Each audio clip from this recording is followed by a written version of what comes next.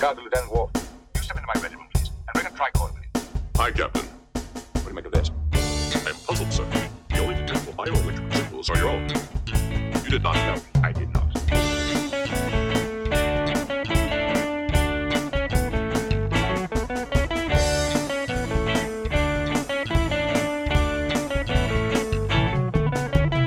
Welcome to the Readier Room, the only and longest-running Star Trek The Next Generation rewatch podcast. Every week of the year, we're bringing you an episode of TNG and all the behind-the-scenes stories that made that magic happen. My name is Mitchell Mills, Chief Consultant of Services at Paramount. With me is my life partner, Brandon Hobbs, ex-head of Resources Management. Brandon, I'm doing pretty well today. Wanted to get that out there good. before I even broach the topic with you. This is a new format. Yeah. Well, it's good to innovate in the realm of entertainment, right? Keep the ensigns on their toes. Subvert their expectations. You see, the podcast industry and podcasting is like a shark. Is it in a tank? No. It has to keep moving forward at all times. Otherwise, it will die. Is that true? Would I say it if it was false? I thought with sharks it was like they can't look sideways or something. No, that's dogs. And Batman. Some incarnations of Batman. Right. Depending on his cowl. Not Zack Snyder's masterpiece. No, of course not. I believe Adam West could also look to his side. Yeah, I think so too. But he carried the silly bomb. He did. He's also dead now, which is the curse of Adam Batman. West is dead. Yeah, he's been everyone who plays Batman ends up dying, which is crazy. Right? It's insane. Well, I'm a little sad today, Mitch, because it's just come out that Woody Allen has announced his retirement. Oh, from what? Molestation? Right. All those movies he was making. Well, like Woodrow, Wasp 22. Here's all I'm saying. Here's the he's thing. Gonna be missed. My favorite movie of all time is Annie Hall. Have you seen Annie Hall? Haven't seen Annie Hall. What? That's bizarre. We never watched it together? I don't think so. Well, it's a comedy. You've been hiding it from me? I have the DVD stashed under the sofa for a rainy day. Like many other things. Right. A few nickels, hash pipe, all that stuff. But Annie Hall's ostensibly a comedy, and it's really funny. And it's got good performances, got great writing. It's even directed really well. It's the only thing in my mind that stands as evidence that Woody Allen is a creative talent. Woody Allen was in and not just Casino some Royale. weird Tweety bird looking motherfucker. He was in the old Casino Royale. Really? Yeah. Did he play the arch villain? I forget who he was. Was honestly. he Bond? He was not Bond. I don't think. I don't think he was. Yeah, shaking, not stirred. Don't stir my martini. Oh, jeez. He's got a full flush. I'd watch that movie. The actual film or the film if he were Bond? No. I'd watch there's a movie called That Movie, which I would watch. Okay. Right. Yeah. Except, you can't find it? Well, it's still in, the conception stage. It's all up here in my mind. Have you seen this thing going around with that COVID? teacher with the big fake knockers? Yeah, I have. Yeah. That's it. Do you have anything to add to that? No. I just wanted to make sure you saw it. So. Yeah, when I was in school, we couldn't take pictures of our teachers' big fake knockers. Right. Those kids are really lucky. Right. I wonder if she lets them play with the fake knockers. I saw a tweet on the scenario that said something to the effect of, it's very strange that people suddenly care about Canadian high schoolers. That's strange. It's such a brain dead argument. They're doing, and not that I care about the Little Mermaid. You know, you're seeing this all over Twitter now. That's the argument they use for that too. It's, oh, you're a grown man, you care about the Little Mermaid. And it's like, it doesn't matter who's really right here, whether or not like it's a good casting choice. I don't really care. But that argument is just such a cop out. It bothers me so much because what you're admitting is that it actually doesn't matter from your perspective either. Right. It's not what you're admitting is it's not worth caring about, which is just not true of anything really. Well, there's always been this underlying misconception about discourse, I suppose, that sure.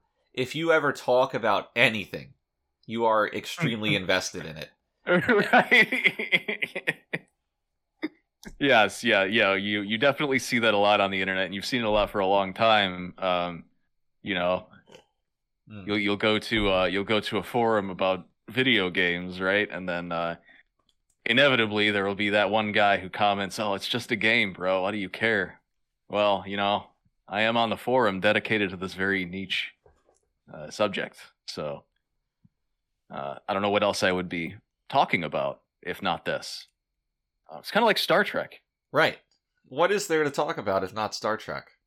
Right. It's like, oh, why do you care that Lower Decks looks like a Flash animation?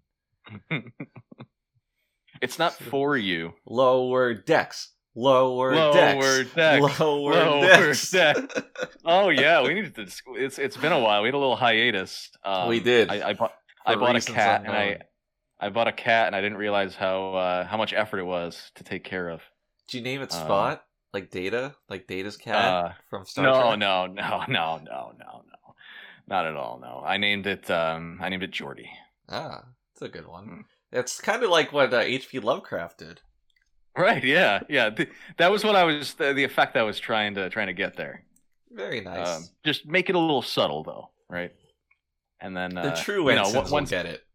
When I the next time I see a cosmic entity, I can say, "Save me, Geordie."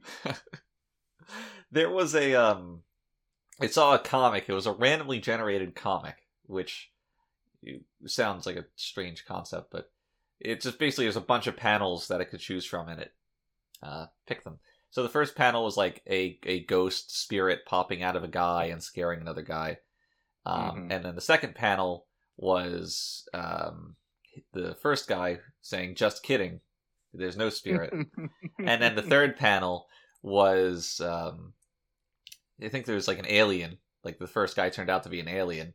And the title of this was Bloodborne.png. Oh, that's amazing. That's great. The cosmic entity reminded me of that. Oh man. But yeah, there was some kind of Star Trek show. Lower Decks? What? No. The Orb? No. I hesitate to call it a convention because it wasn't. What was that Star Trek event? DashCon? Not DashCon. There was no pool. The Readier Room? I don't know.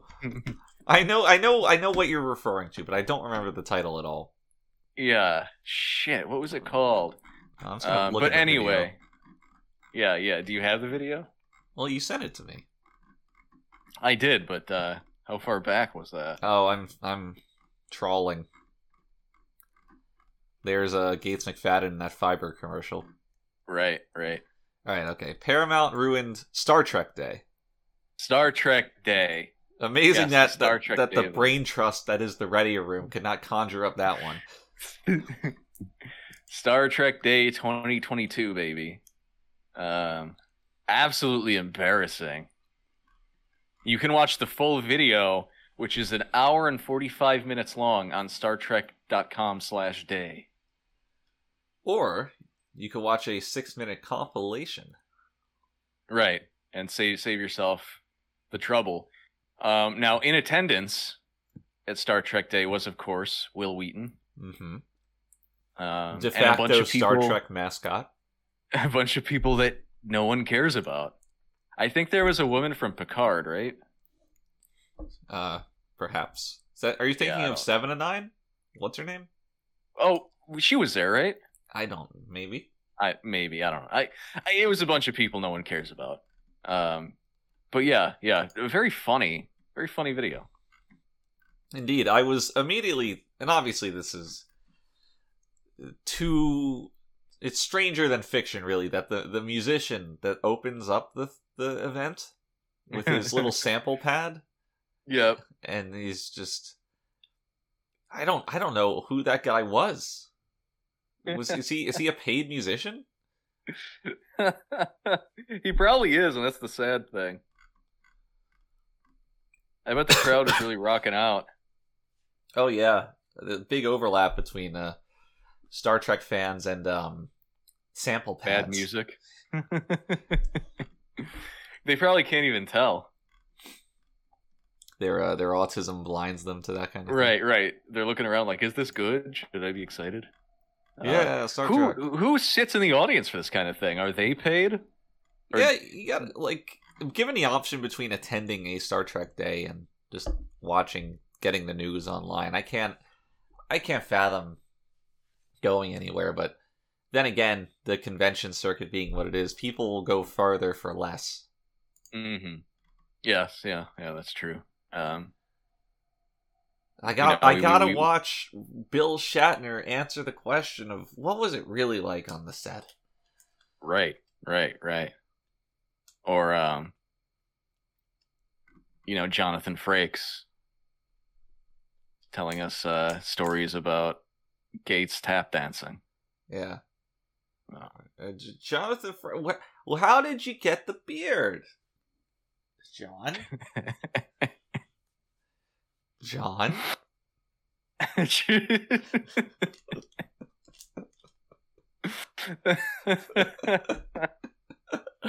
Oh God. What else we got going on? I've been watching Breaking Bad for the first time. Oh, is that right? I've been thinking about doing that. I've been hearing it from your corner of the room. I didn't know what it was though. Yeah, it's a mix of Spanish mariachi music and gunshots, but it's fine. It's good. No, it's more than fine. It's pretty good, but I'm just so suspicious of it. My late brother used to enjoy it back before cancer took him. I guess I suppose rather ironically, but it's I was suspicious because he was a complete moron, and I'm very very and you're very smart. Yeah, that's what I was gonna say. I'm very very suspicious of anything recommended to me by idiots, because and then once you begin enjoying it, you're like, am I also dumb?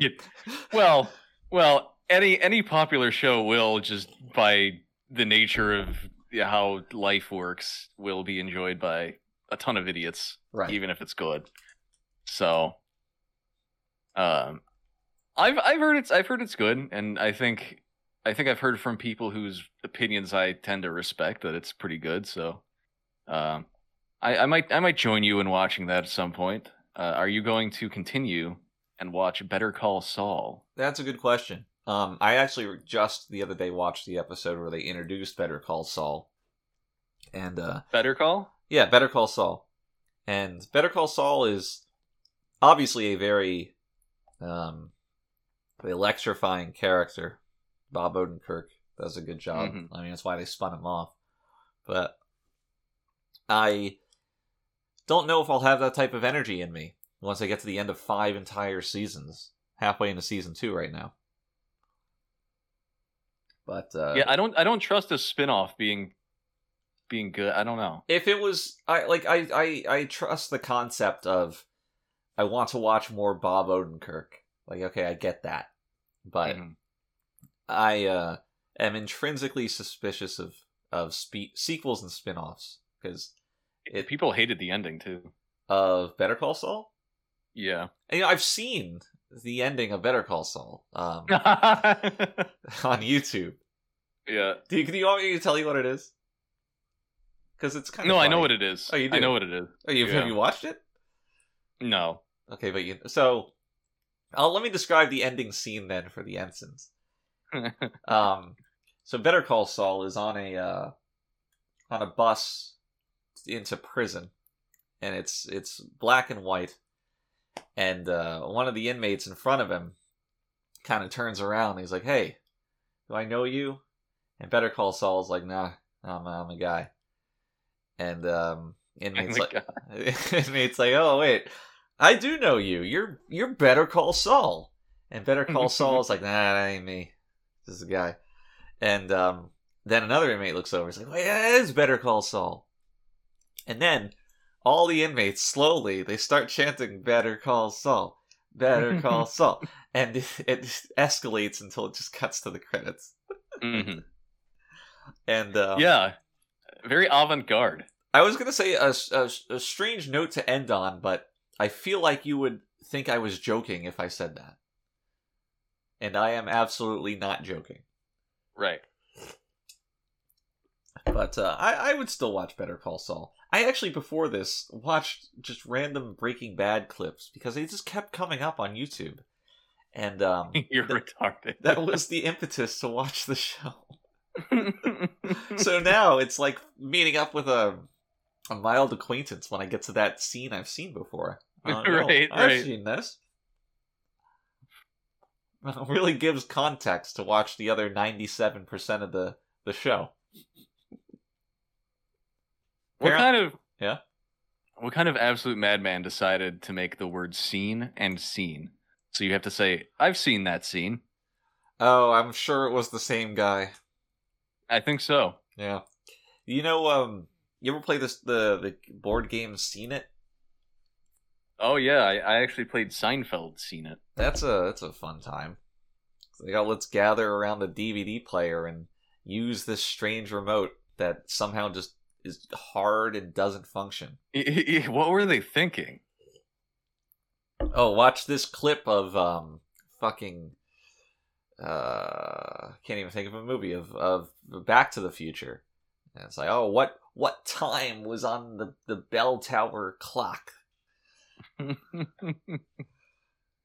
I hate trivia. Yeah. Do you ever go to a trivia night, like at a bar? No, but I will say that my disdain for trivia is just an extension of my hatred of knowledge. It's not really knowledge, though, is it? It's obsession. Yes. Have you gone to a bar trivia night? Yeah, a few times. You win? No. Did you tilt? Yes, I threw the table up in the air and started screeching. The worst thing about trivia is trivia competitions is how smug the people who win them are. Yes, well, it's also like you get like young millennials who, like have just autistically read up on 80s culture for some reason. Right. You know what I mean? So they're just generally they're kind of frequented by unlikable people. Yeah, but that's everywhere. Unlikable people? Well, what place is frequented by likable people? Like what place could you walk into and be like, yeah, this is my crew. I get along with these guys. I don't think such a place exists. Hostess Club. Pretty good answer. Soapland. Girls bar. But yeah, other than that, I guess not. The ramen shop. Nah, everyone just keeps to themselves, but they're still dumb.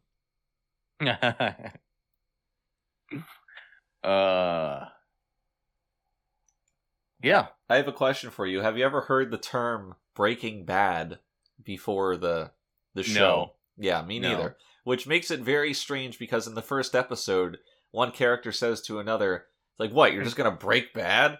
And he's just like, what? Isn't that what Jesus did? In the Bible? Yeah. He broke bad. Oh, I thought you were saying that he name dropped the Bible in the Bible.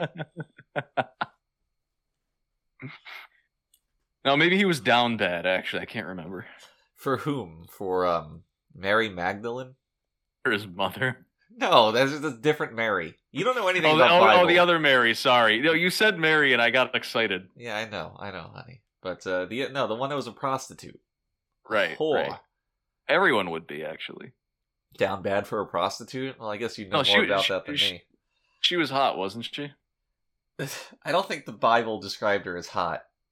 I'm going to put out a new Bible that describes all the women in detail. The Brandon Hobbs version, like to supplant the King James version. Yeah. The Hobbesian version. Hobbesian Bible. The Book of Hobbs. No, then you just get a bunch of smug Redditors buying it looking for Calvin and Hobbes content. That's right. Oh, man. Calvin and Hobbes fans are something else.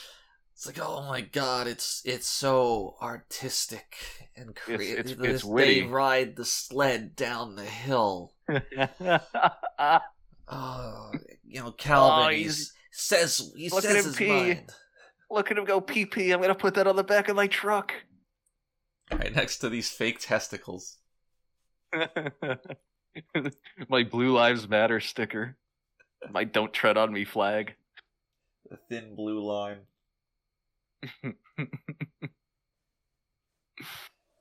I found a great thin blue line shirt in Japan. Yeah? You might have been with me once.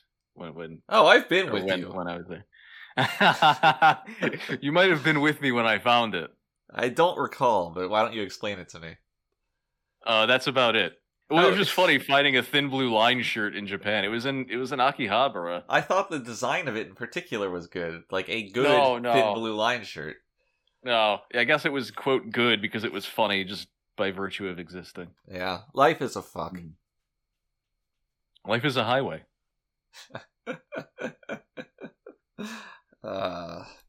Life is a pool boy's asshole.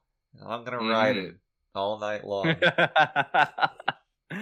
That was the original version. Yeah, by I don't know. I was gonna say Rascal Flatts, but that's not the original. They did a fucking cover for Cars.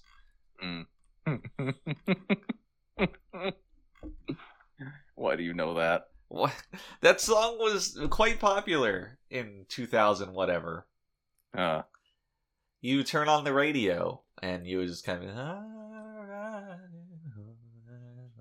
like it's whatever.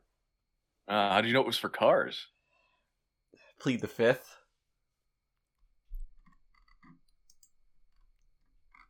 Because I've never seen Cars. Cars is for babies. Yeah. When I only fuck cars. I only know bicycles. You only fuck cars. Cars really is like the exact moment Pixar became cynical, because they were like, all right, what should our next movie be? How about one that we can literally just fill with low effort toys? I think that the first Cars, while not a great movie, was You're gonna go to bat for it? Was in line with the type of content Pixar made and would greenlight. But it was definitely their worst film up until that time. However, once it was so successful, the making a sequel was purely a cash grab, cynical move. So I don't fault the creation of Cars. I do fault their reaction to its success. And perhaps the hiring of Larry the Cable Guy. Yeah, Larry the Cable Guy. Larry the Trucker Man. He's he actually seems like a nice guy, though. Well, I mean, he doesn't seem like an asshole, but at the same time, I don't know much I'd enjoy hanging out with him. You don't find him funny? No, not really. You don't want to get her done? No, I don't like Get Her Done. You don't like it? I don't like it. I don't like it. I'm not a fan of Jeff Foxworthy either, or Jeff You don't like Dunham. the Blue Collar Comedy Tour? Yeah, who are these guys? I don't remember who the other guy is, because there's Jeff Foxworthy, Larry the Cable Guy. There's like one other dude, right? There's two other dudes. Okay, there's two other dudes. I'll do the footwork here. I'll look this up. All right, thanks. The footwork. Yeah. You mean the leg work? No, what? Okay, here's the thing. Japanese people use the term footwork a lot, and I don't really know why or what it refers to. Oh, he's Japanese now. I am. Bill Engvall and Ron White were the other two. Yes, that's right. Ron White wasn't he kind of like, he didn't really show up as much as all the other guys? I don't know these other guys. I don't know their content. But Bill Engvall was the host of Lingo on the Game Show Network. That's right. I think Foxworthy did a game show too, that fifth grader or whatever. Yeah, Are You Smarter Than a Fifth Grader? Which is he did that fifth grader.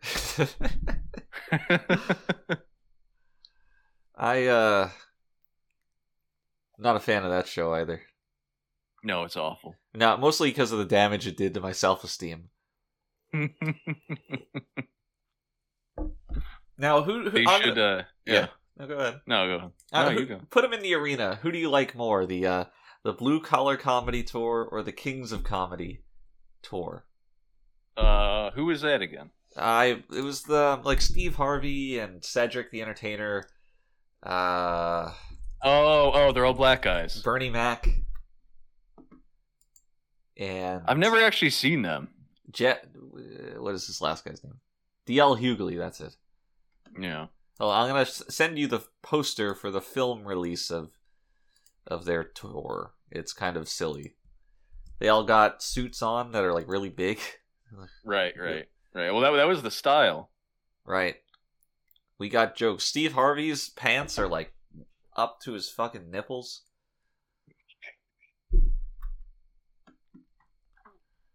It's just 4 acts in a row of white people. Well, black people. Yeah. White people do like this, but black people, we be doing it like this. The comedians give the audience their views about African American culture, race relations, religion, and family. They're kind of like women comedians, right? Where they just talk about one thing. Yeah. Yeah. I don't know if these guys also just talk about the cervix, but...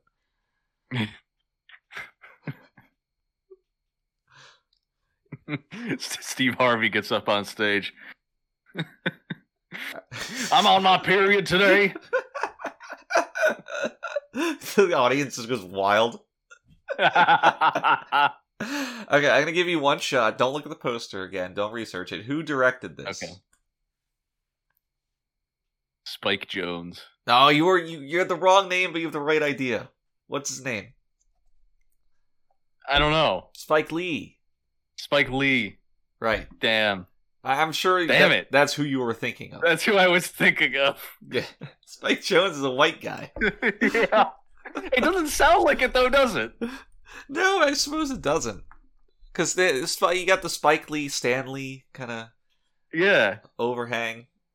That's amazing. It really was Spike Lee. That's so funny.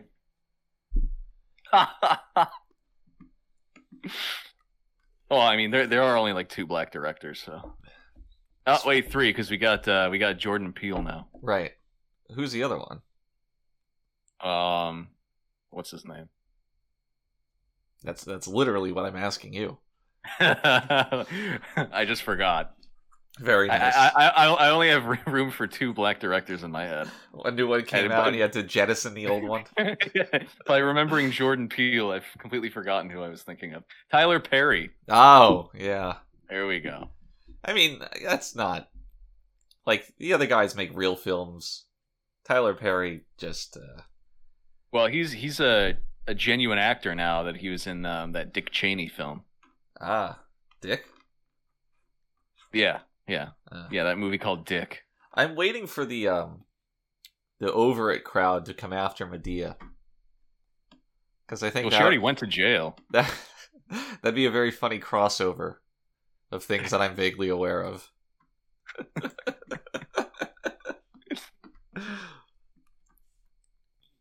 Do you ever watch the Bernie Mac show? No, and I never will. Well, I mean, it's off the air, but it was decently funny. Yeah, here's the okay. Never forget this topic. I'm still on the original Kings of Comedy Wikipedia page. In the synopsis section, where it, for some reason, attempts to describe the acts of all four of these guys.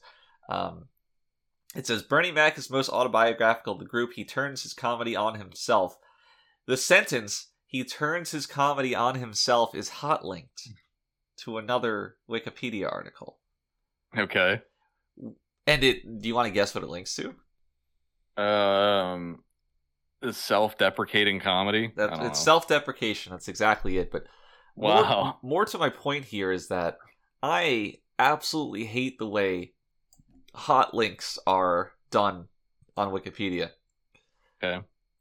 For example, the part of Bernie Mac's act here, using the same article here, is talking about his effeminate nephew, whom he, and the article says, whom he refers to repeatedly as, quote, the faggot. Faggot nice. Being hot linked to the article for the word faggot. Now, there's also motherfucker later on, which is also hot linked to that article. It's like, who needs this? Who wanted this? It's just some guy. A guy who learns the word faggot from the Kings of Comedy right. Wikipedia page. Yeah, I like to do deep dives on Wikipedia. I could just read it for hours.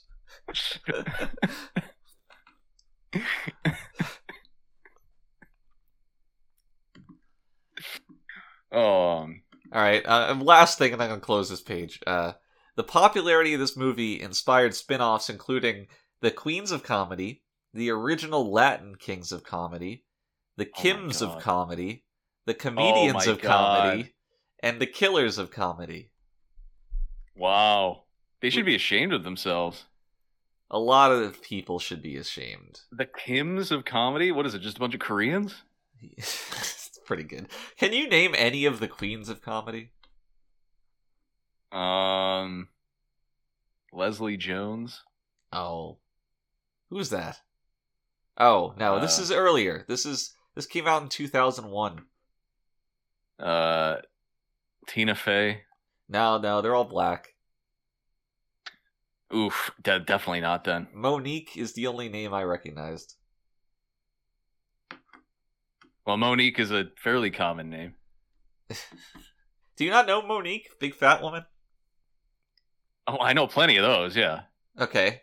Well, this is more unique than them. More unique than Monique. Right. Alright. Let's see the Latin Kings of Comedy. These are George Lopez. They're all George Lopez. Is that really big fat guy there? No, maybe. No, he's How about not. John Leguizamo? No, Cheech Marin is the only other name. No. Sans Chong. So there's only two of them? No, there's other guys. They're just nobodies. Oh, okay. The Comedians of Comedy is just a really challenging one to nail down. But it's headlined by Patton Oswalt and Zach Galifianakis. Oh, God. I don't know. I bet they thought they were really funny with that name. Galifianakis? No, the Comedians of Comedy. Oh, yeah, that's kind of dumb. That's something Patton Oswalt would be like, he'd be like giggling about it after he killed his wife. I'll admit that I did enjoy the Zach Galifianakis Two Ferns bits. I mean, there was some good stuff there. I don't hate Galifianakis. But Patton Oswalt I don't find to be very funny. He's not very funny. He's annoying. He's shrill. He is shrill. He was on The King of Queens, which is somehow adjacent to these X of comedy things, given that we had both the Kings and Queens of Comedy. Who's the guy who played Gollum? Andy Serkis? Yeah. Patton Oswalt is like if you took Andy Serkis and kind of like blew him up. Made him really famous. I do it. All right, Killers of Comedy, last one. Now, these are all Howard Stern guys, whatever. Baba Booey. Beetlejuice. He's like uncomfortable to look at. He is, but damn if I haven't laughed really hard at some of these Beetlejuice YouTube clips. The one of him doing the trivia challenge against the other retarded guy. Oh my god. It's just... That's the kind of content we need for the Readier Room. Yeah, honestly, I wouldn't mind... Well, we've already started to branch out into that, haven't we? I'm not gonna say it.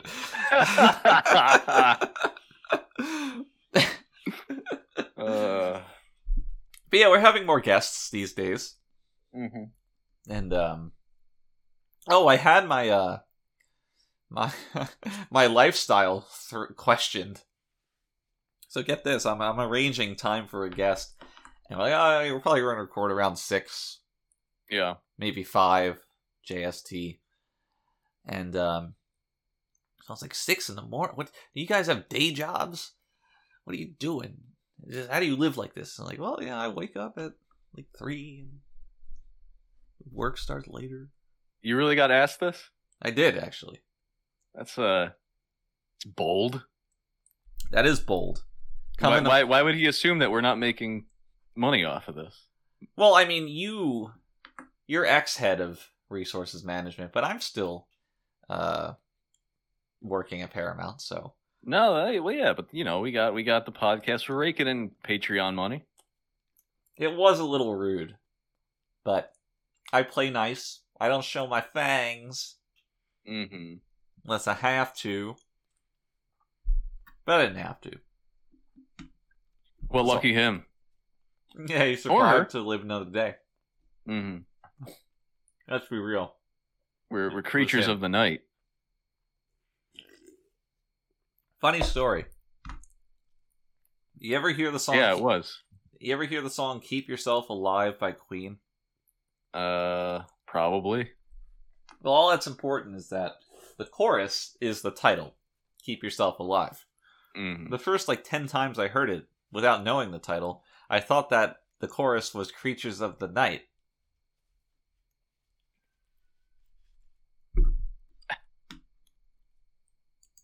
That is kind of funny. Something just pops on the radio and you hear it, and you don't know. You don't have the booklet with the lyrics there, and it's like, creatures of the night. Like, all right. I'll have to go listen to it later. That's great. I'm excited for you to report back. It's like, nah, dude, you're retarded. You got anything else important happening?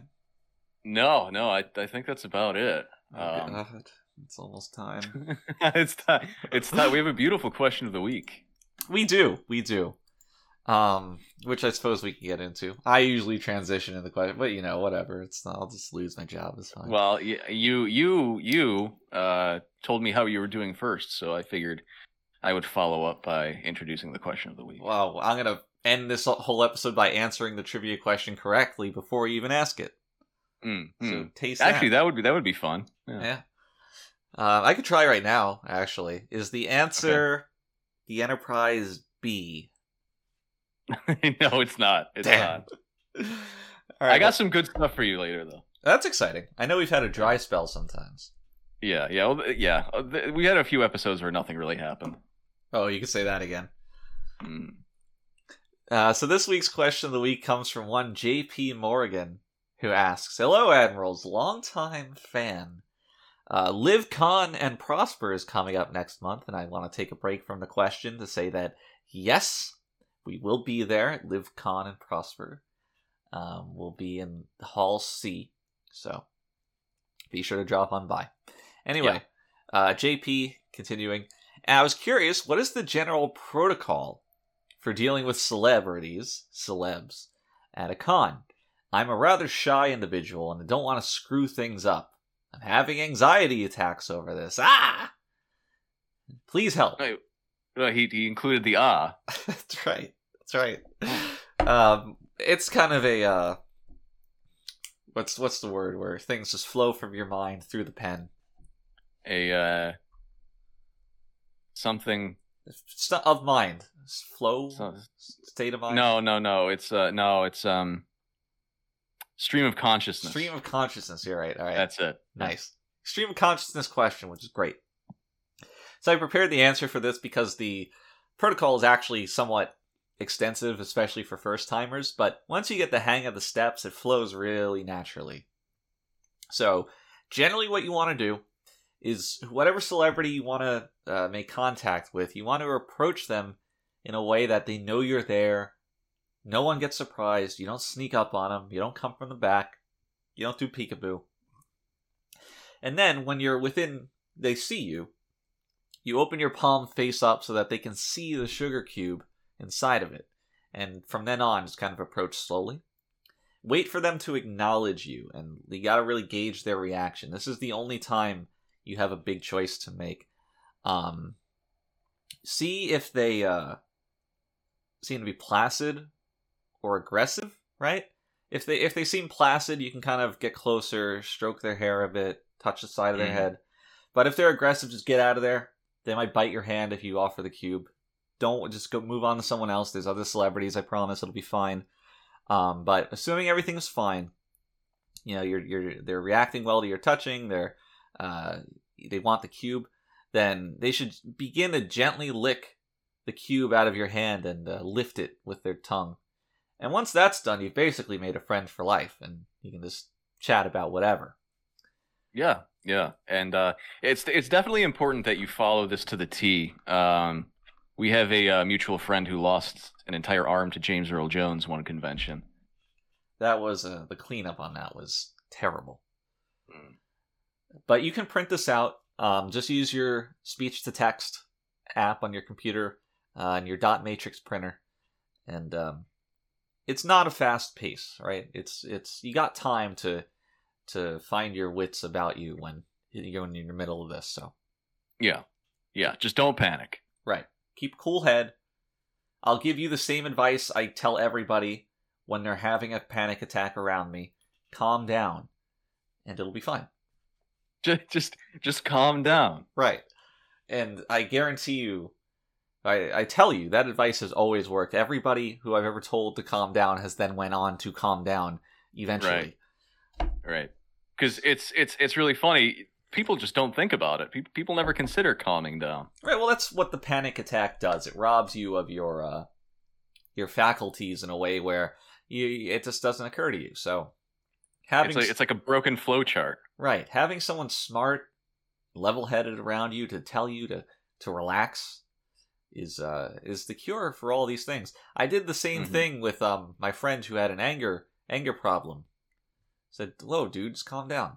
And he didn't need to go to anger management anymore. Right, yeah. It's foolproof. Right.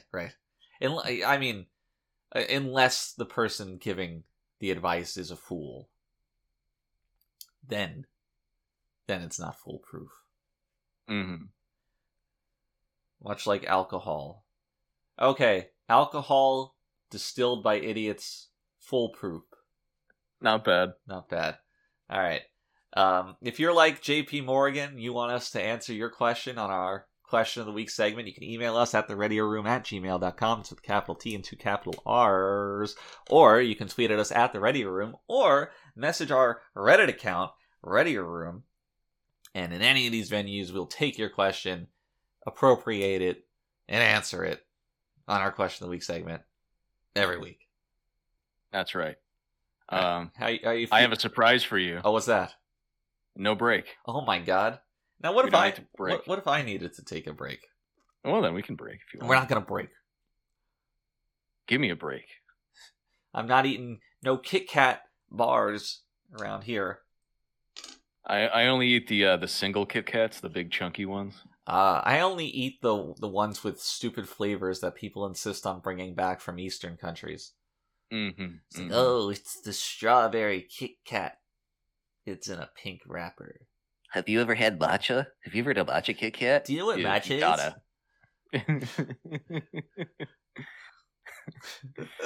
Just screaming, pulling out my own hair.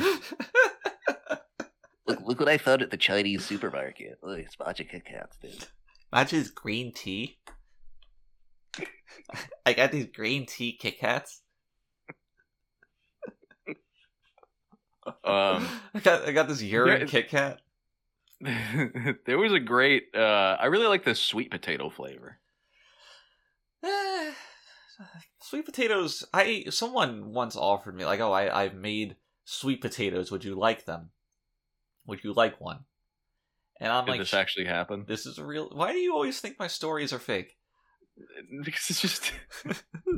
Continue. So I thought, okay, they prepared a sweet potato. It's probably prepared in a way that is palatable. And I said, okay, and I followed them back to their and it turns out they covered it with shit? No. It was the opposite, where it was just a baked sweet potato, which was fine, but I just start eating it, and the flavor, it's generally pleasant, but it's kind of mild. And it's just so starchy. It's a potato. I'm just sitting there, just eating a potato. And I hadn't planned to eat a meal. I wasn't particularly hungry. I was just accepting what I thought was a treat, not an entire potato. I used to enjoy eating sweet potatoes. It's just like snacks. I felt like a cow chewing on grass.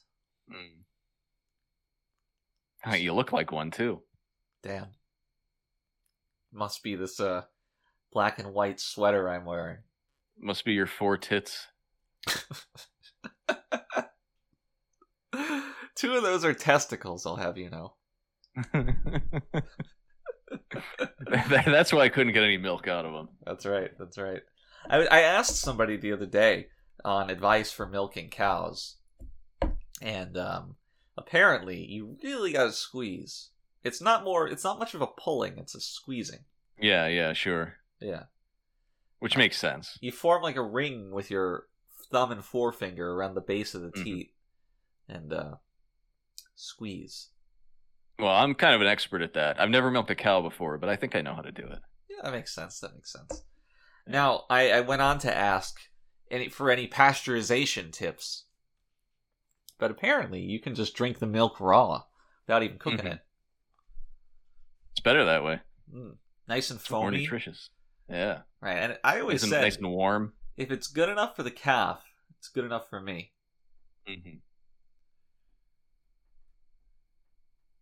I'm glad we didn't take a break. The Wounded. Right. Episode of Star Trek, The Next Generation. Yes. Which is kind of the next generation, because this one focuses on a character who isn't part of the principal cast. Really good episode. Really good episode, wasn't it? A really great episode. Got a lot of things going for it. Any Deep Space Nine fan has to appreciate this episode for the introduction of the Cardassians. Yep. And of course, for the introduction of a special guest star. But the actual story itself, when you rob it from its greater Trek context, is also very, very good. Yeah. This kind of story is always fun, I think, and it's pulled off well. And actually, there's a little bit of a subversion at the end too, which is nice. Yeah, with where you think the rogue captain Maxwell is crazy, but it turns out that Picard agrees with them in the end, and it's implied that they're correct in thinking. Yes, yeah. Which is great. So pretty cool. Because part of what sets this episode apart from earlier TNG works is that characters are traumatized, racist, willing to take extreme violent measures in the case of the captain, and then they are justified in being so. Right. Whereas before it's a lot more just paragons of justice and whatever. Yeah, exactly. So that's cool. It was a nice twist. Something the episode I think actually needed because it was turning out. I think it would have turned out to be maybe a little too predictable. Yeah, I think it would have been strong without it, but it certainly elevates what came before it. In the same, well, it was black and white. In the same way that a bad ending doesn't just nix an episode entirely, I think that this good ending is not solely responsible for the quality of the episode. Sure. But yeah, I mean, I don't I don't think we're gonna have too much negative feedback on this episode, from us.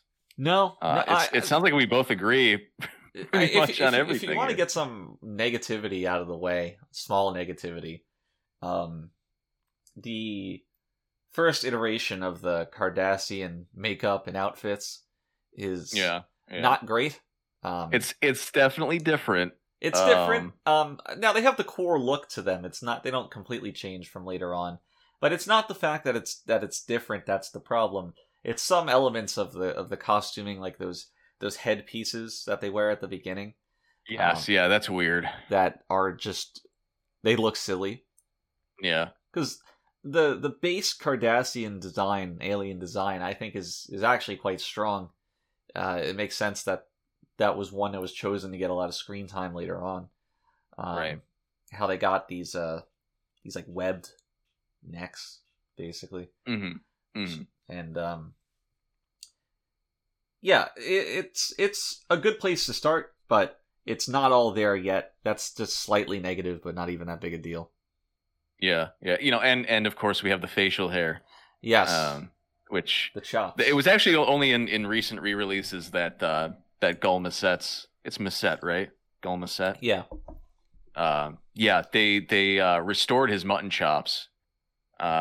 Which actually, that put a cap on that I guess 20+ year debate. Long time. Mustache Gate, or Beard Gate. That's kind of its own argument, right? I was team Beard Gate, for what it's worth. I mean, it's beard-like. I can see the mustache side too. But quick shout out, devoted Trekkie, loving cat dad, Steph Stepachnov. He's the one who got it restored in the not even the Blu-ray release, but the DVD before it. He literally wrote the book on Trek alien facial hair, and that's kind of become a resource for official productions too. So shout out to Cliff. It's a shame that the Usenet's no longer around. I would love to see everyone's reaction once this was settled. It is really a shame. Once Usenet went down, I've actually been completely lost on where to talk about Star Trek. Right. I just find myself at the wall, in the other room, just talking at nothing.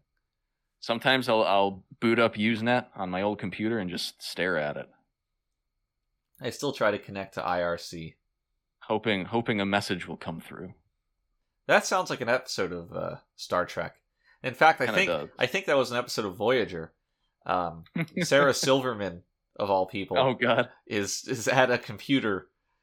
She's a queen of comedy, and she's at a computer, and she intercepts like a message or a signal from Voyager, which somehow is back in the year 1995 or 7, whatever. Oh my god, that's right. I think we were talking about this. Yeah, fairly recently. It was bad, but anyway, the Cardassians, mentioning Gul Macet's mutton chops, they choose Gull as the name of like captain or leader, whatever. It's the title. And I always think of seagulls. A flock of Gul Macets. He is the only Cardassian, I believe, in the series to be depicted with facial hair, which only fueled the debate as it raged on. Yeah. I'm pretty sure he was. Now, there's definitely an argument to be made that removing them creates, more uniformity, better consistency in the lore But well, it was strange because when they removed them, they didn't put anything in to replace them, so it was just black in the frame. Yeah, that was about all that could be done on the budget that we had. I think technology was fairly limited back then. The home video releases didn't get a lot of attention. Yeah, the thing. Yeah. Nowadays they're removing Henry Cavill's mustache and which looked great. All that fun stuff. Looked amazing. I thought it was Henry Cavill. Could be. Want me to ask him? Cavill? I got his number at that party one time. But whenever I call it, you're gonna hook up. I wanted to hook up. I wasn't gonna tell him that, but I wanted to hook up. Get his little baby hands around your throbbing member. Yeah, that or my neck. Maybe at the same time. He's got long arms. I don't think he does, actually. He's got little baby T-Rex arms. I think his arms are kind of tiny. He was Superman. They wouldn't cast him as Superman if he didn't look like a Superman. Right. If he couldn't fly, they wouldn't have cast him either. Right, and his laser vision. That's that was his party trick. Does Superman always see things in X-ray, or does he like flip a switch behind his ear? I think he can like do it at will. I see. Who's Will? Do it at will and grace. Oh no. Now, Will and Grace was my favorite show about homosexuality. Is that and Friends? And that's saying something, right? Because you got so many. Like the Readier Room. Yeah, the Readier Room is a proud member of the Homosexual Trek Alliance. All right, so why don't you take us through the episode? Just the whole thing? Is that my challenge? 2 minutes or less. Like the whole... like we usually do. I didn't write anything down today. So. Well, we all take our job very seriously. Yeah. So I watched this episode in preparation for last week. Yeah. So do neither of us remember? I'm straining the limits of my memory here. It starts out with the Enterprise receiving the Cardassians, I believe. And it's wait, no. They get attacked. They get attacked by the Cardassians because... Well, it actually starts off with Miles and Keiko having dinner or breakfast. Oh, I forgot the best scene in the which is a very important scene. We get introduced to Keiko's plankton loaf and sea berries. Right, and then we started seeding later plot lines in this one. That's right.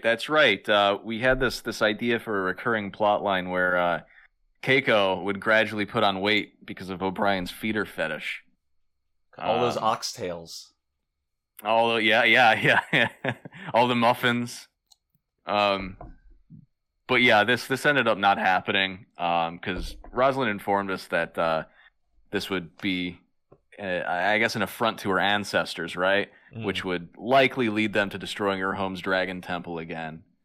And considering, they'd already destroyed it, 2-3 years prior, she didn't want to risk it. So we dropped it, just out of respect. I remember it was a shame. Patrick in particular really wanted to see this one come to fruition. Yes, for some reason. But what are you gonna do? Alas, we still got this fun scene. Fun? Question mark? Fun. This scene? I do have to wonder how these two got married without knowing what they each eat for breakfast. Without knowing anything about each other, really. They don't really seem to have any chemistry at all. I imagine if this scene were to go on, Ryan would be like, "Oh yeah, we used to eat this all the time in Ireland." And Ireland? She'd be like, "Ireland? What's that?" But yes, continuing the tried and true custom of Irish men marrying Japanese women. Right. Yes, and not knowing anything about them. The continuous shitting on the English palate, which all the world can happily engage in. Mm-hmm. It's really funny because places like the United States, where the image is hamburgers and pizza or whatever, still is seen as more culinarily refined than anything in the UK. That's true. That's true. Well, the UK has curry now, so Well, we do like curry. we do like curry. Anne Curry? Huh? You know Anne Curry? Oh, and curry. Yeah, Yeah. Stone Phillips? yeah. Dateline. That was pretty good. Thank That you. was great. Thank you. I tried really hard. So there's plans Then they get attacked. to engage with the Cardassians, but they end up getting attacked, because apparently a rogue ship has attacked, a Federation ship has attacked Cardassians elsewhere in space, so they assume that the war's back on. The Federation ship destroyed a space station, a science station, Right. quote unquote. A civilian science station. Yes. And this is at risk of setting the war back on, which is cooled before the beginning of this episode. But there's a lot of dialogue Right. about, those Cardassians, they have no honor. Right. We are suddenly introduced to this war that apparently had been raging for years. Right. Which is a little strange, right? Wars don't happen so quietly that Right. you don't hear anything about them on the we haven't heard flagship it of the military. Yeah. But whatever. I mean, that's that's Trek, unfortunately. Yeah. It comes with the property.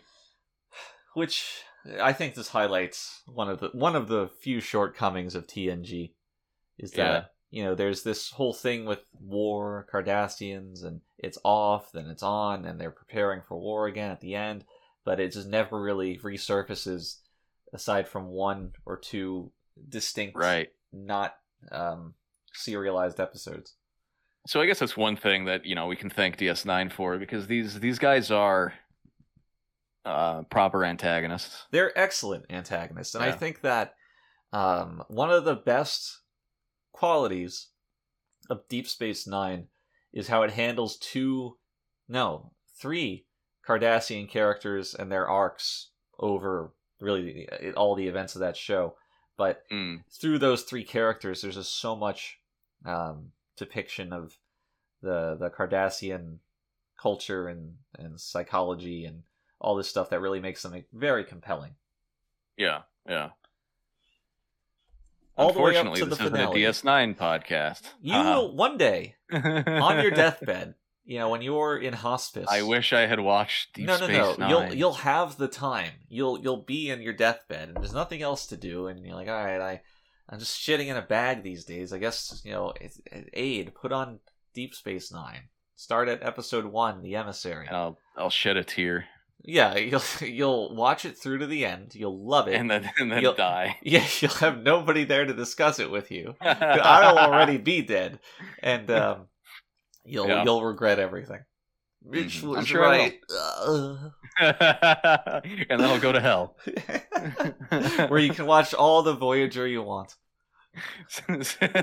Satan's like poking me with his like trident or whatever, and I'm hanging above a bed of lava, like by my foot, and he's like, "Oh, you should have watched Deep Space Nine when you had the chance." I'll be up there in heaven. I get to the gates, and St. Peter's there with his book, and he's like, "Oh, Gates is there?" Yeah, and he's like, "Oh man, wasn't it great that time Cisco and Gul Dukat got stuck on that planet together?" And I'm like, yeah, it was fucking awesome, wasn't it? An afterlife based entirely around Star Trek. Wow, what a dream for the ensigns. So what do we got? So Picard wants to investigate this. He diffuses the situation. Right. And Massette's like, you have an hour. Well, right? Okay, the Cardassians come aboard, right? They do come aboard. They do eventually come aboard. Yeah. And they get to the root of who attacked them, and it's like, all right, we gotta find this ship, this rogue captain. Oh, has anybody served with this captain? Brian, but I guess before that, once we meet the onboard Cardassians, we get Massette, who's played by Mark Alimo, who went on to play the primary antagonist of Deep Space Nine, Gul Dukat. Right. They do this a lot where he could have conceivably just played Gul Macet. Right, same actor, same character. There's not a lot of reason to change it, but they did. But I thought his performance in this was really good. Not as good as he would later go on to be. I don't know how, without having that context, that prior affinity for it, what you thought of his performance here. Yeah, I thought he was good. Yeah, sure. I mean, I have seen some DS9 clips, and I from what I've seen, I do agree that he eventually does get better, which makes sense. But it's definitely not bad here. I would say that he ultimately becomes probably the most charismatic Star Trek character. Which there's tight competition. Does he gamble at the for. casino, though? He does not gamble at the casino. He's too angry for that. But he does go on to get possessed by Satan. More or less. Dude, watch Deep Space Nine. It's great. It is great. It's great. Yeah. You're gonna love it. It's gonna be great. But after we had finished filming this episode, Mark actually kind of hid out on the lot for a few years. He initially said that, all right, I'm staying here until you give me a recurring role. I want to work on Trek, but I want to work on a Paramount production. I need a lasting job. And studio head said no. Said fuck off in as many words. And Mark said, all right, I'm not leaving. And he hid out on set. And they had security looking for him, but he was very, very good at eluding security, and he would leave these cryptic clues and letters and droppings and such. Yeah, he was like a ninja. Right. And anytime stuff would go missing from the craft services table, I would pretend to look for it, but I knew it was Mark. I knew. Mm-hmm. But anyway, eventually when DS9 was being conceptualized, the heads finally capitulated and offered him the role of Gul Dukat, which he did really well in, as we were just saying. Yeah, so it all worked out, really. It shows for aspiring actors out there, just one of many ways of getting what you want. Yes, exactly. And, he's clearly a fan. I don't think there was anyone so dedicated to the role as he was. So, really, why wouldn't you cast him? He specifically grew up to have a really long neck to facilitate playing a Cardassian. Yes, he did. He used those neck extenders. Right. There's an episode or two of him not in Cardassian makeup. One of them, he plays a racist white cop in 1950s, while Benjamin Sisko is a science fiction writer. Same thing. Who winds up on the wrong end of a racism. Oh, he did a racism. Right. But that is one of the series' more hailed episodes. There's a lot of hail in the scenes. I'm actually excited to watch that one. Oh yeah? Yeah, it sounds ridiculous. No, it's not.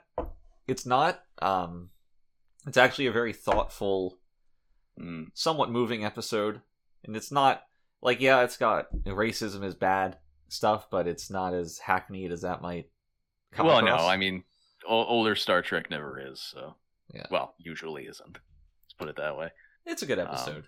You also get to see Michael Dorn without Worf makeup. Ooh, that's fun. He plays a pro baseballer. That's always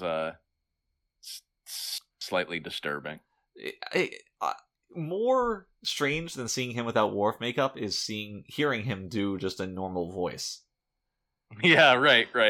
Yeah, because he does sound pretty different, to be honest. Yeah, he's got a very smooth, just affable voice instead of Captain. Yeah, Captain. Yeah. He's not always smirking. Yeah, he doesn't always look perpetually uncomfortable. Worf's just a super awkward guy, and Michael Dorn is quite charming. Yeah, it's weird. Michael Dorn might just be a bad actor. I mean, yeah, but... So but there's a charm to it. After the Cardassians come aboard, and they go search for the captain, whose name I forget, They get Maxwell. They get O'Brien in there because he served with Maxwell, and he might offer insight. And immediately, there's beef. It becomes apparent there's beef. There is beef between O'Brien. Actually, a one-sided beef. O'Brien to the Cardassians. This felt a little ham-fisted, not in premise, but it felt like it came out of nowhere. Yeah. Well, the Cardassians up until now have come out of nowhere. Have also, yeah, I suppose so. I don't know. O'Brien just never came off as the kind of. There's something that rubs me the wrong way about the elevator scene. Yeah, it's probably the lack of professionalism, I think. There's that, and also the Cardassian basically just asks him if he wants to have a drink. Maybe if the Cardassian was a little bit more antagonistic, right, where it would warrant that response. Unless the desire was for O'Brien to just be in the wrong, right? And I think that might be part of it, but it doesn't do a lot to endear O'Brien to us. No. It might all just be a grander subversion because you. Yeah, that's true. You get the sense, like, okay, obviously the show's not going to advocate for racism, right? O'Brien's being a dick to this nice guy. He wasn't the one that was at that massacre or whatever. And that's kind of what it's setting up the moral to be. And then, as we discussed at the very end, it's like, no, the Cardassians are still up to something. Yeah.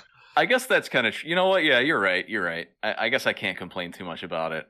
I guess I was just thinking about this in a vacuum, really. But I think you're right about that. So, yeah, he explodes on the Cardassians who wanted to just get litty with him. I'm sorry? They wanted to get litty. What does that mean? It means they get drunk. That's what the kids say these days. Is this an extension of lit? Yes. Okay. Yeah. And O'Brien retreats to his room to feed Keiko a potato casserole. Right. And he sings his little song. The Minstrel Boy. Yes. Yeah. This was a Colm, not an original. He didn't make it, but he taught the staff this song because it was passed down through his family for generations. But I think the version that his family sung was a little different. The Minstrel Show. Yeah. Yeah. Okay. And obviously, we're not going to put something called The Minstrel Show in our network television episode, so we changed it to The Minstrel Boy. But Colm was not very incensed by that change. And he just stopped coming to tapings. He wasn't going to do it. It was an insult to... He said it was an insult to his family, his culture, and his sensibilities. That was his line. Right. Not happy. He eventually came back. We organized the principal cast to go to his house on his lawn and sing the Minstrel Show as he had learned it, as his family's version. And, that reconciliation worked. O'Brien came back. Obviously he did. We have the episode. O'Brien came back. Colm came back. Same person, really. And it's a happy ending. But if you ever want to see the original version of this song, you can look up the Minstrel Show song, folk tune, on Google, and you'll get it.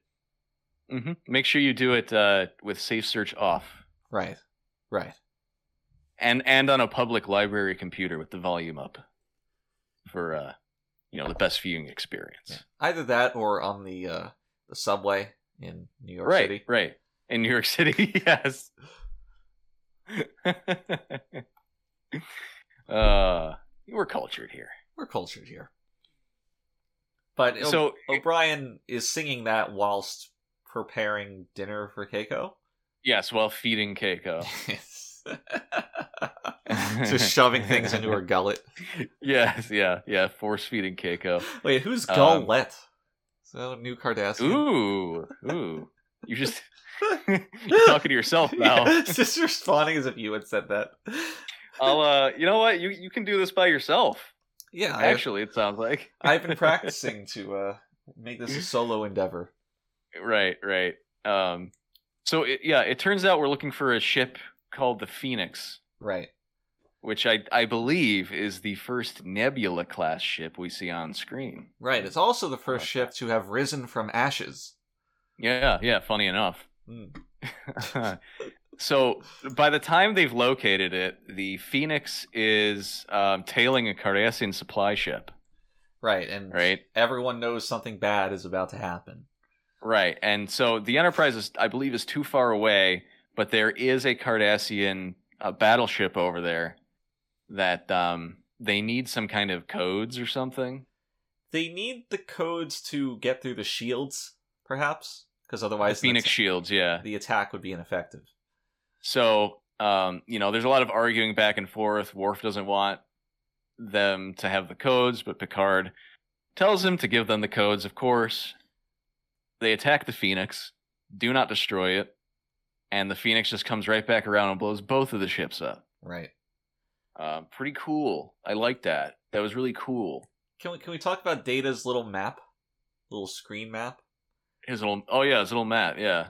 Where it's just like a flat grid and it just shows these circles labeled Phoenix and sure. Cardassian ship. Cardassian ship. I've long since stopped asking questions about the graphical displays, considering they're always different. They're always what's the word? Vague, oversimplified. Yeah, that impenetrable. Bespoke. Yeah, they're bespoke. I see. Makes complete sense. It does. Bespoke. Yeah, they're bespoke. They're only applicable to the very specific situation we see them in. Is that what bespoke means? Well, yeah. I mean, they're. I didn't know. All right, don't make fun of me. I didn't know bespoke was a real word. I thought it was just something people said. Oh no! Like bespoke shirts. You thought that was just like I've never heard that before. Marketing lingo. I've never heard that. Wow, really? Yeah. Yeah, that was like a big thing for a while. Bespoke stuff. So what? Like this is the shirt you wear while you're raking leaves? It's like made to order. I mean, what else do you do with a maid if not order it around? Right. I can hear the gears turning in your head. It's got a very violent gnashing of slow churning gears that haven't spun in decades. At least a week. Yes. I've been deactivated in the interim between episodes. So we learn that Captain Maxwell, who is the captain of the Phoenix, his family was killed by the Cardassians, but O'Brien tells Picard, right? O'Brien tells Picard that he doesn't believe, Maxwell has always been kind of by the books. He doesn't, act out. He doesn't let his emotions, take control. And this is the point where you as the audience, you're starting to get a picture of this guy who maybe suppressed his emotions for so long that now he's gone off the deep end, right? Yeah, you don't really trust O'Brien's appraisal of the situation. Right, he is Irish after all. That's right, which led to many conflicts. But O'Brien gives the most backhanded apology of all time after this. It's like, yeah, I'm sorry. Yeah, he says, yeah, he goes to the bar and tells the Cardassian, he says, I shouldn't have said that. I don't hate you. I hate what you've done to me. What you've made me become. I hate it's not you I hate, Cardassian. I liked that scene, other than kind of O'Brien just being a dick, which isn't bad inherently, but it is not much in the way of an apology. No, but my read on the situation was like O'Brien goes to he wants to apologize, and then talking to the Cardassian gets him going, and sure, yeah, just kind of blows up again.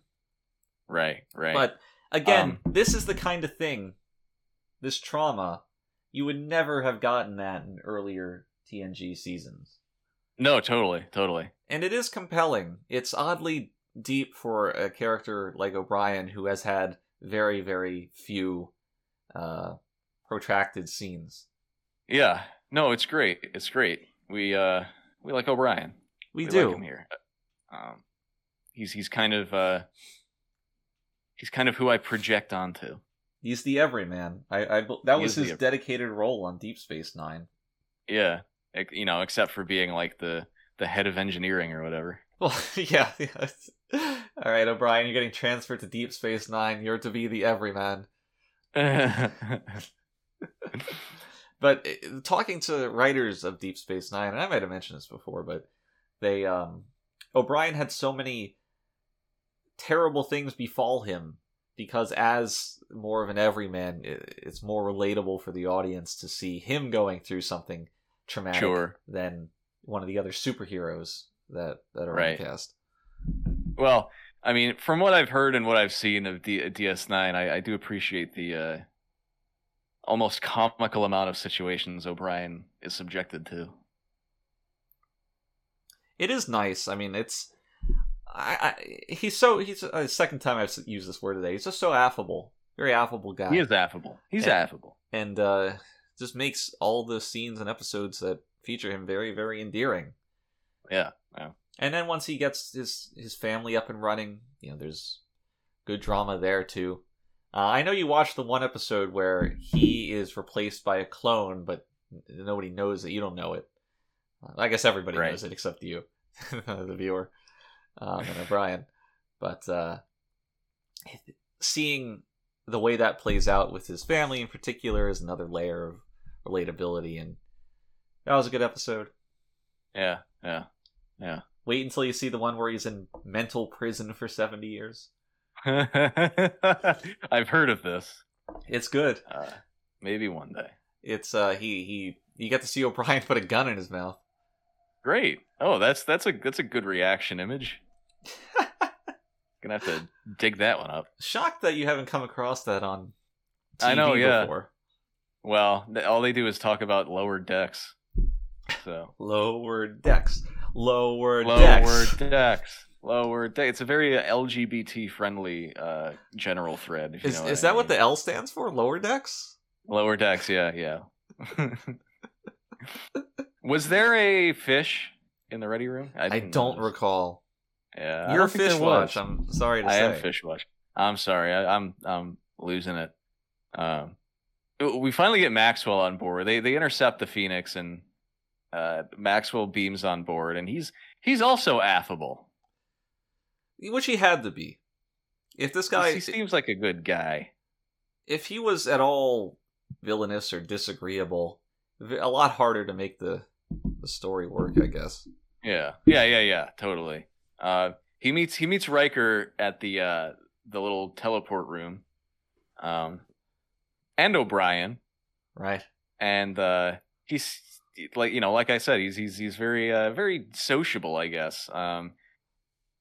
There's that one line. What is it about the silver tongue? Yeah, I did some research on this one because I remember there being a story here, and I wrote the line down. He says, "You got a silver tongue by kissing the stone," right? So I used my connections, talked to the writers, and I wanted to get this story right. So the reason that line was there, it's a rather oblique reference to the 1984 film Romancing the Stone. And that was so popular at the time that we were writing this episode that part of the vision for the future was that this film would have been such an enduring classic, it would still be referenced into the 24th century, which is all part of Gene's design for the future. Mm-hmm. And we still have time. It could experience kind of a revival in interest. They released a new film somewhat recently that's very Romancing the Stone-esque. Fucking the Rock. Starring Dwayne Johnson. Yeah. Yeah. I don't. Then again, that might not be a film, and just might be a fantasy of mine. I'm not quite sure. It could be, or like a porn parody. Right. No, I think there was also another movie with who was the woman in Ocean's 11? No, it wasn't her. That was the redhead. Who was the one in Miss Congeniality? I don't know. Very handsome woman. Uh-huh. What is her name? But anyway, it's her and some Channing Tatum-esque guy. And it's Romancing the Stone adjacent. Okay. I don't watch chick flicks like you do. Look, they're called romance films, and they're very good. I also don't play with dolls. When you see what those things are worth mint in the box, you will regret your words and your deeds. Mm-hmm. Okay, Sandra Bullock. Ew. Oh, okay. Like, as I mentioned, a very handsome woman. She sucks. The Lost City. Okay. With the Channing Tatum adjacent actor Channing Tatum. Okay. And this movie is Romancing the Stone adjacent. Okay. We got there. There's also this movie called Sword in the Stone. That's the one with Merlin, right? Yeah, it's Merlin, who is not a mermaid. Right. Contrary to popular belief. And there's Lancelot, who in that movie only lances a little.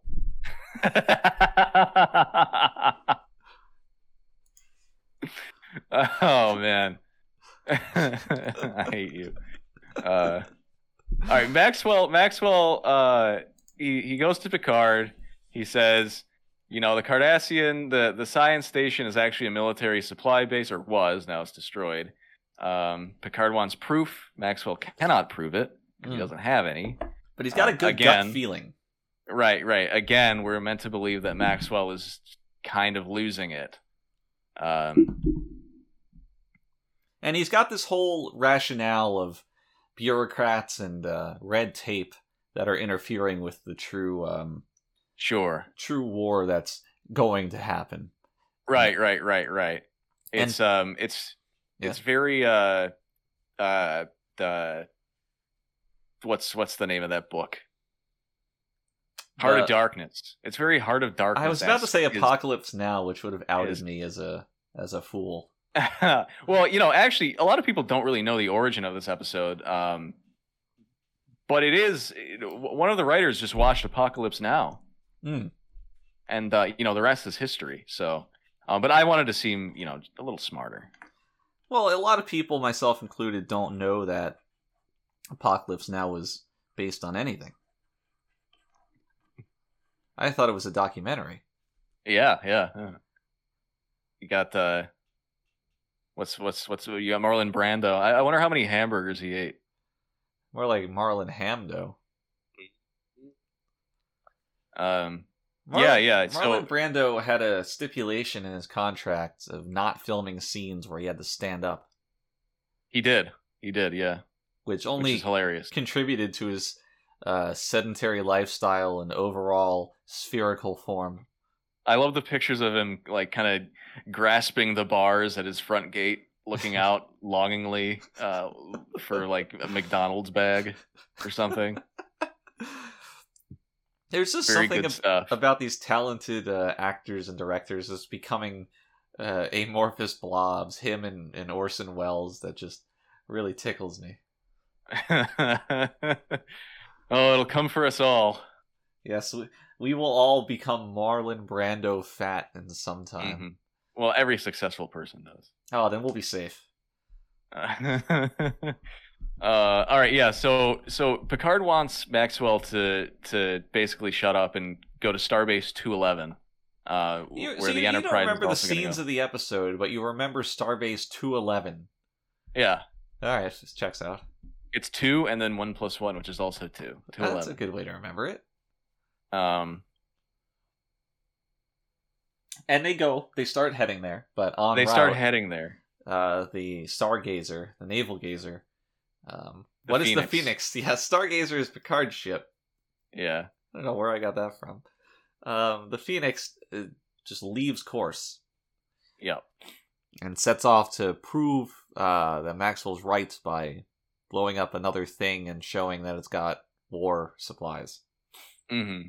Like another supply ship, maybe? I'm literally reading the the episode summary. Put the work in, and we get a good product.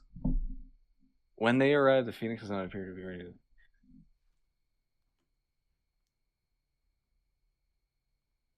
I don't know. They're about to attack some kind of ship anyway. Right.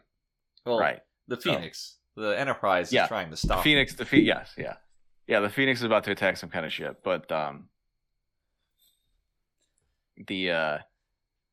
what happens?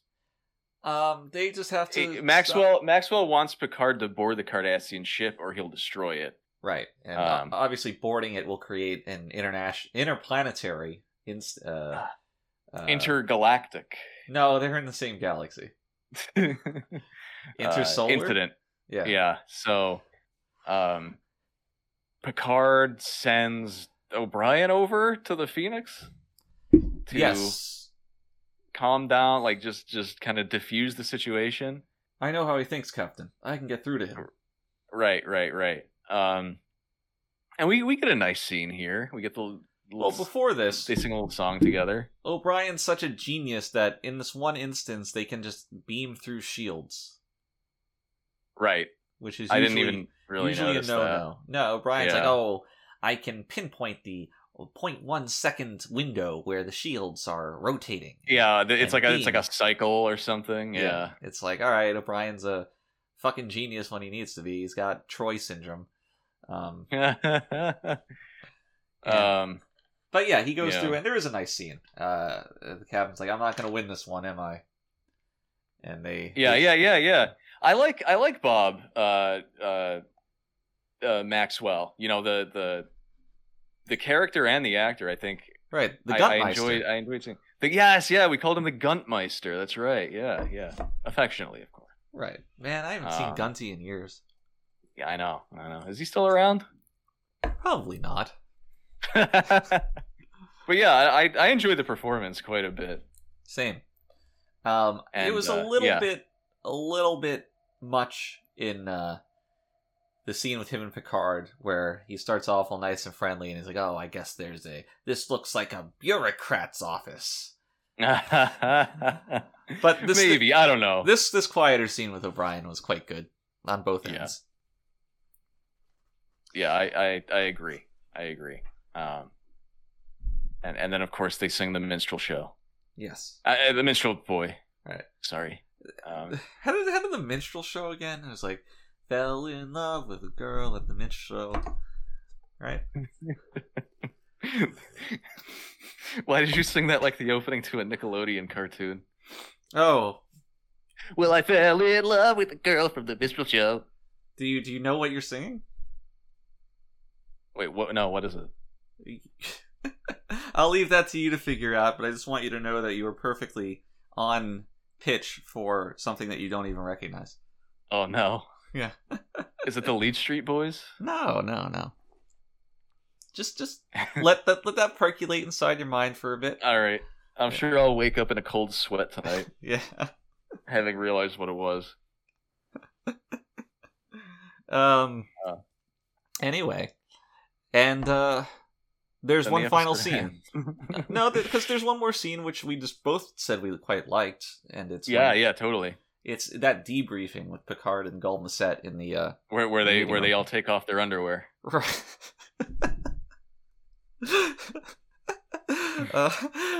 O'Brien, I need you to debrief him.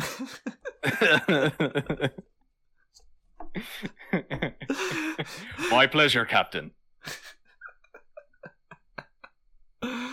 Oh Lord. But yeah, it turns out it was a good scene. They actually did have weapons on board. Right. But and this is a great justification for the existence of this episode. You know, the conflict. You know, Picard says, you know, if I did board that ship, we wouldn't be standing here right now. You know, we'd be preparing for war. So he kind of is that loses what that the meant? battle. I thought that meant that if I had boarded that ship, I would be standing on that ship. right now. We'd be standing on that ship instead.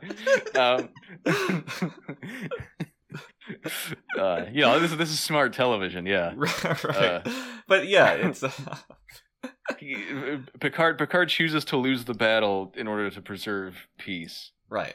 And he says, "We'll be watching." And like you've noted, they watch for another 5 years and nothing really happens Until they randomly decide to invade some Cardassian installation solely so Picard can get captured and tortured over a 2-part episode.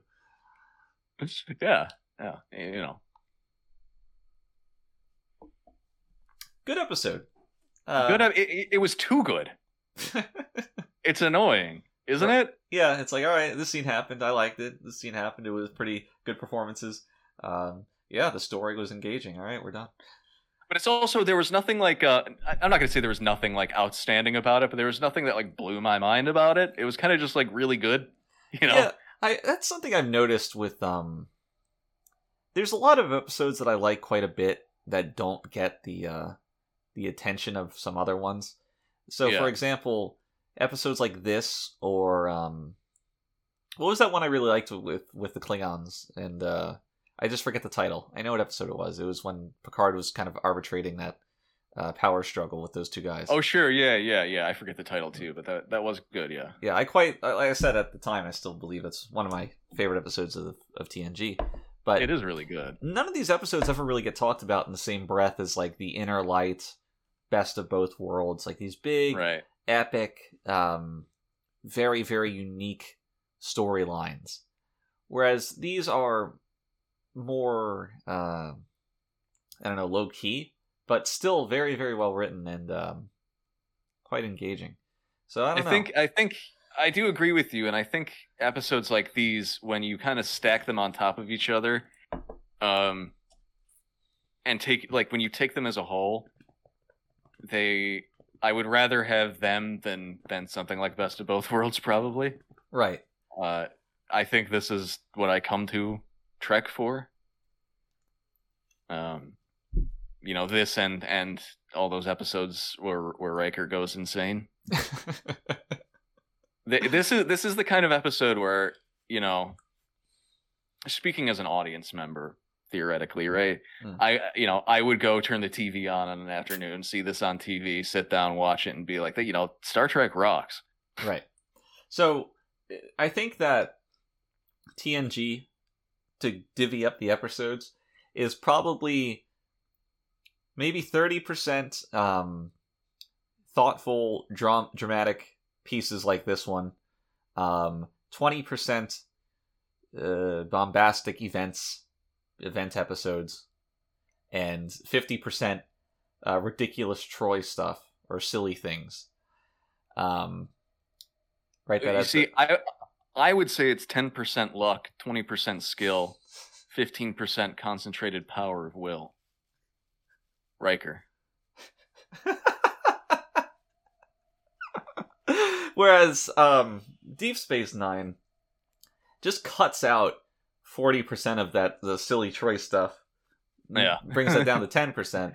Where she turns into a cake. Yeah, and then turns up the dial on both of the other elements, where there's a lot more thoughtful drama stuff and a lot more bombastic events episodes, which might sound a little tiring, but it's there's only a couple of episodes where things are stupid and silly, and somehow they all involve Ferengi. Oh God. Like that one where Quark changes his gender. Yeah. Oh man. One day. To watch Deep Space Nine, dude. It's great. No! I can't wait for every Cardassian episode to be like 40 minutes of us talking about 40 minutes of you talking about Deep Space Nine to me. Again, once you're in hospice, you'll rue your actions. Saucer Seps. Oh, I'm gonna go. You know what? I'm gonna go 4.5. Wow, that's really good. I think I'm closer to 4, but I don't begrudge you.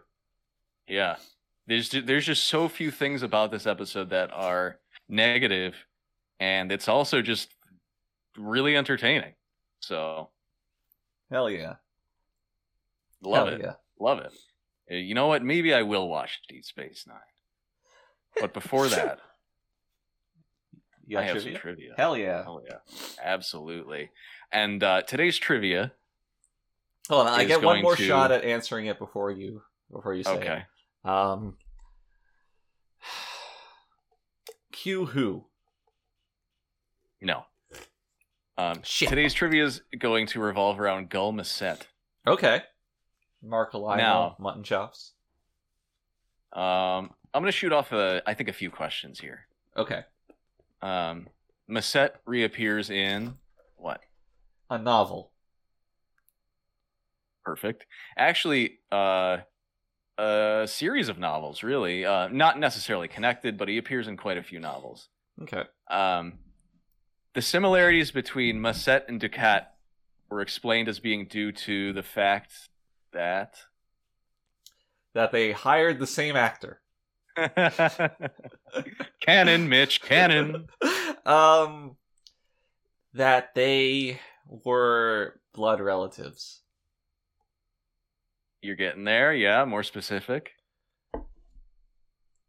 Brothers or cousins, brothers or cousins, brothers or cousins, cousins. Perfect. Yes. Wow.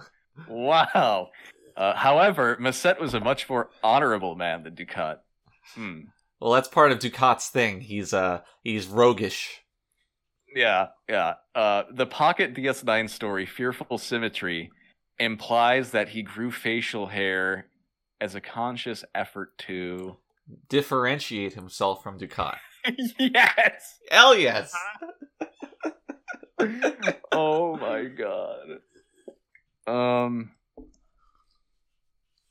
Oh, here's something. In Unity, the parasitic being from Conspiracy tried to bond with him, but was unable to because of a Cardassian immunity to such parasites. Interesting. Yeah.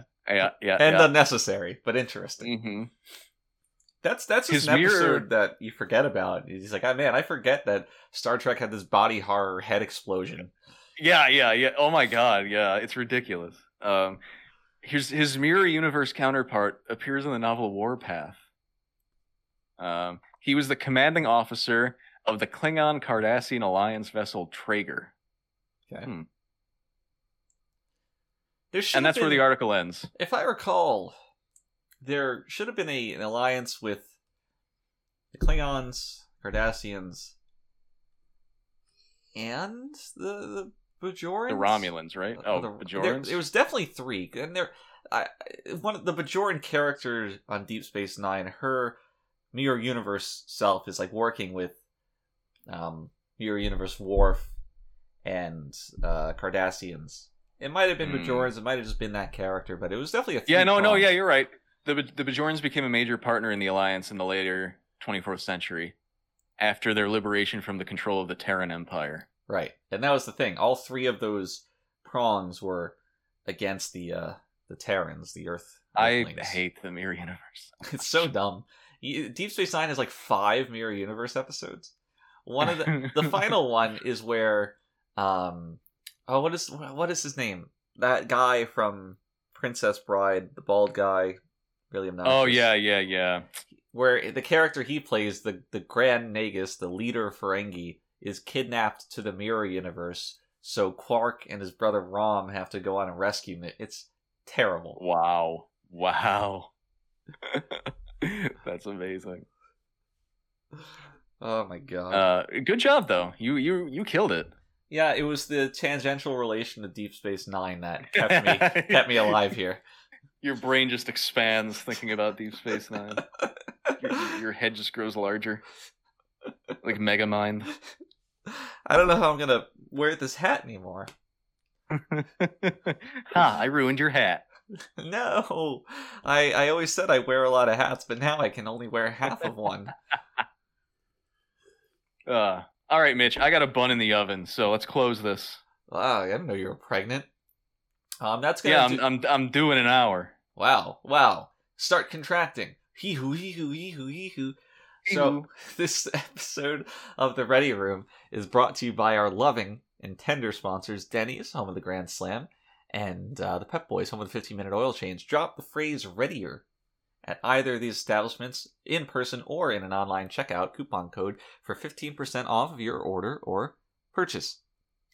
That's going to do it for this week. Join us next week where we delve into the depths of yet another episode of Star Trek: The Next Generation, and I allude to more better episodes of Star Trek Deep Space Nine. Until then, stay safe out there, and a humble stay ready. The troublesome little man-child.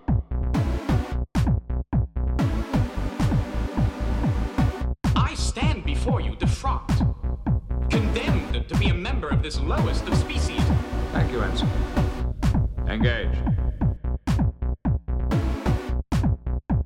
Do you consider yourself superior to us? Should have told him to mind his own damn business.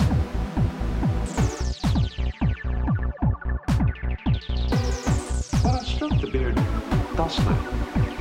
Do I not appear more intellectual? Computer, freeze program. Have you never dreamed of climbing inside the bottle?